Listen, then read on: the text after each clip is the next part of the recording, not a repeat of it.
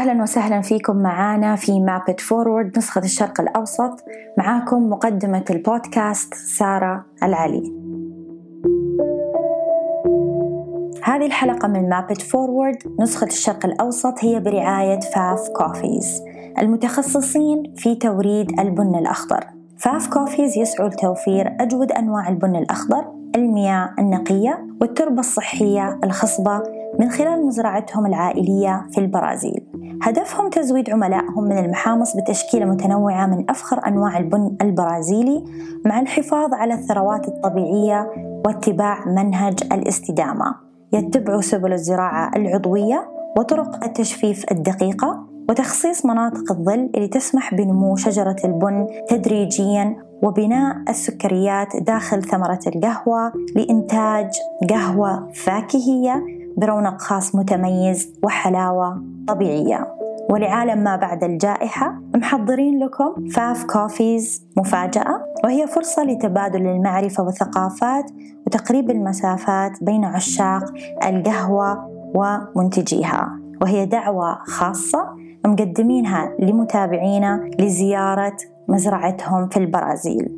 ولكن إلى هذاك الوقت ممكن تتواصلوا الآن مع فيليب كروتشي وفريقه عبر الإيميل، والعنوان موجود في الملاحظات، أو ممكن تزوروا موقعهم على www.fafbrazil.com. فإذا حابين تضيفوا لقائمة خياراتكم أرقى منتجات القهوة المختصة تواصلوا مع فاف كوفيز اليوم.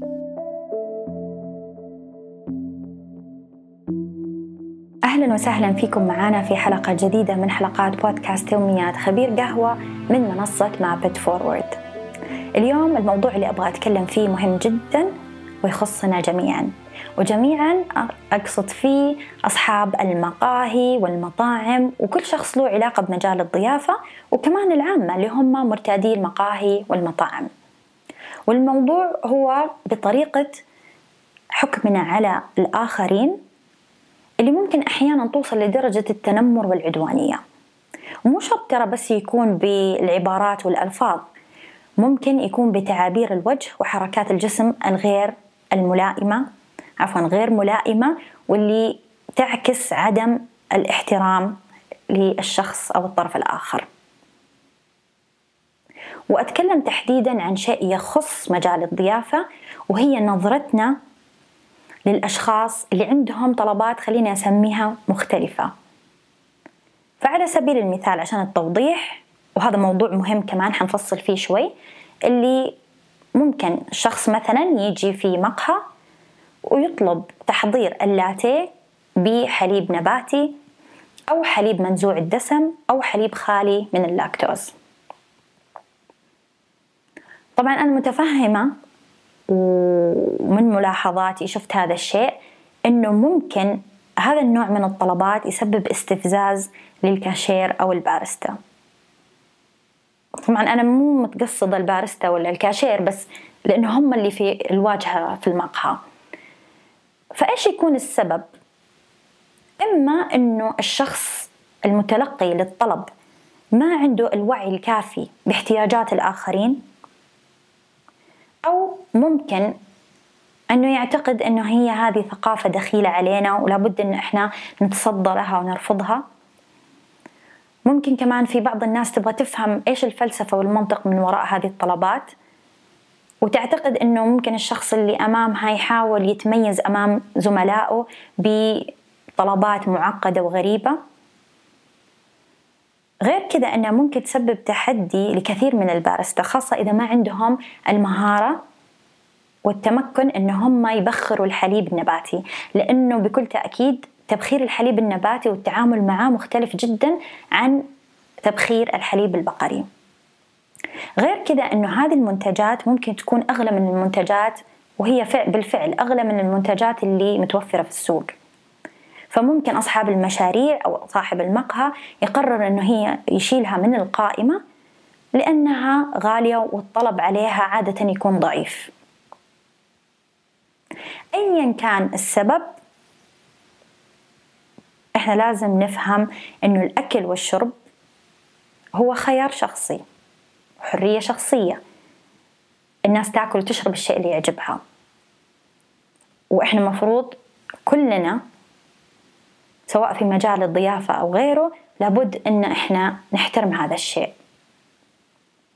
غير كذا والأهم من هذا إنه إحنا كأصحاب مشاريع الواجهة في مجال الضيافة واللي نشتغل في مجال الضيافة لابد يكون عندنا الثقافة والوعي باحتياجات الآخرين، المرونة في تقبل الآخرين، التعامل معهم بكل احترام أيا كانوا وإيش كانت طلباتهم.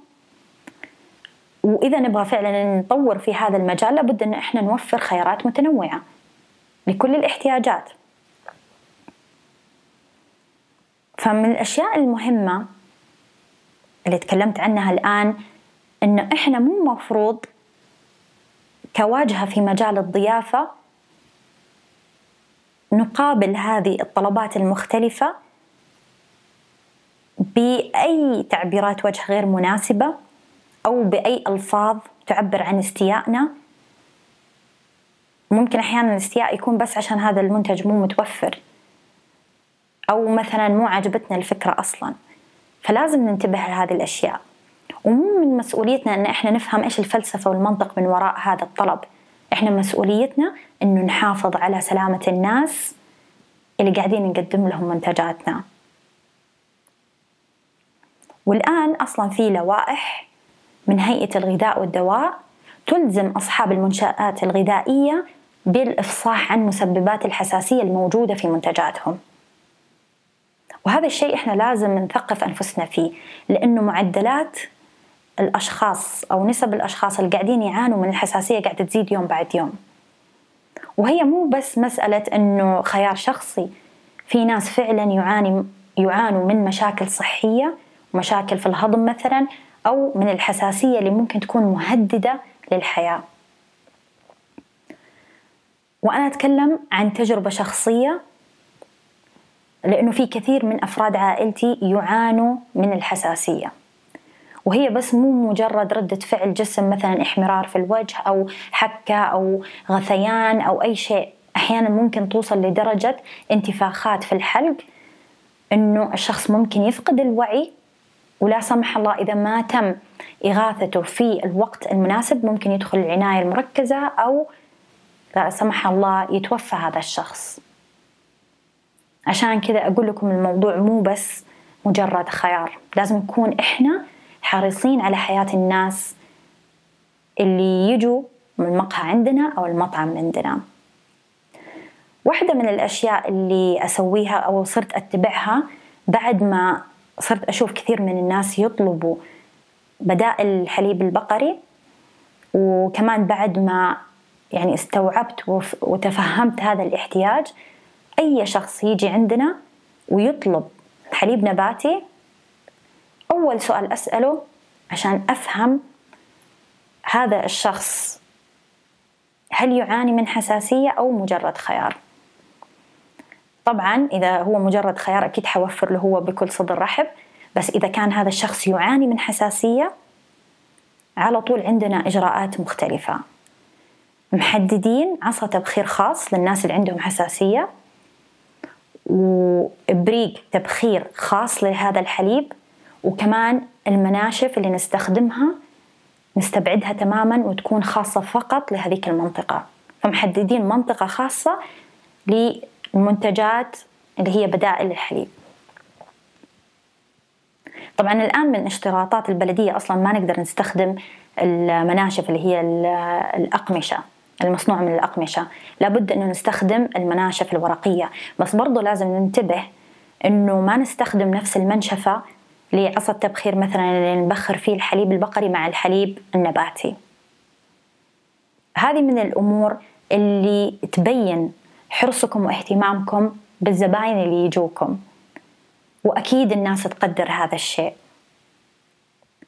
غير كذا في نقطة مهمة والحمد لله أني استوعبتها على طول، إنه في كان ناس كثير يجوا عندنا يطلبوا هل عندكم حليب لوز، عندكم حليب صويا، وفي البداية ما كنا نوفر الأمانة.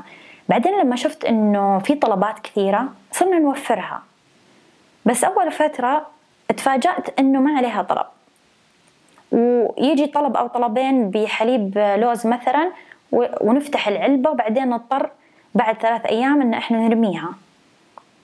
وكان الحل بسيط وسهل جدا، بس أنا يعني كنت غافلة عنه، أني أنا وفرت هذه المنتجات بس ما بلغت العملاء بتوفرها. فبكل بساطة حطيتها على لوحة إنه عندنا منتجات مثل حليب اللوز وحليب الصويا وحليب الشعير.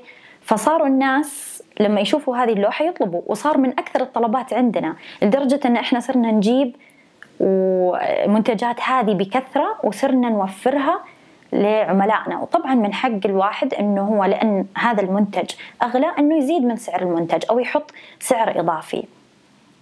فالهدف والفكرة أنه إحنا لابد نستوعب ونتفهم احتياجات عملائنا، وإذا نبغى نطور لابد أن إحنا نوفر منتجات متنوعة مختلفة. لأنه إذا أنا رحت مقهى وما لقيت المنتج اللي أنا أدور عليه، خاصة لما يكون لسبب صحي، أكيد مهما كانت القهوة اللي يقدموا لي هي، بروح أدور على مقهى آخر عشان يوفر لي الشيء اللي يناسبني واللي يريحني. ضروري جدا كأصحاب مشاريع وواجهة في مجال الضيافة أن يكون عندنا مرونة أكثر ومهارة اللي هي فن التعامل مع الآخرين، ونستوعب احتياجاتهم ونتفهمها ونوفر لهم الأشياء اللي يرغبوا فيها إذا فعلا إحنا نبغى نكسب عملائنا. وفي نهاية حلقتنا لليوم أتمنى لكم يوم جميل سعيد وقهوة ممتعة. شكرا لمتابعتكم حلقات يوميات خبير قهوة من مابت فورورد، وشكر خاص لرعاة حلقتنا لليوم من البرازيل فاف كوفي. للاستفسار والتواصل مع رعاة حلقتنا ممكن تطلعوا تحت على الملاحظات الخاصة بتفاصيل الحلقة. تابعوا صفحة مابت فورورد على انستغرام على حساب @mapitforwardmiddleeast. كمان تلاقونا على يوتيوب على حساب www.youtube.com/mapitforward، ولا تنسوا تشتركوا في قناتنا. هذا البودكاست من إنتاج مابت فورورد، وتبث حلقاتنا خلال أيام الأسبوع. الموسيقى المستمتعين فيها من إنتاج لي صفار وإيفولوشنري ثيوري. إذا حابين تتعرفوا أكثر على مابت فورورد زوروا موقعنا mapitforward.org/middleeast. سعيدين بمتابعتكم دائما، وأتمنى لكم يوم جميل سعيد وقهوة ممتعة.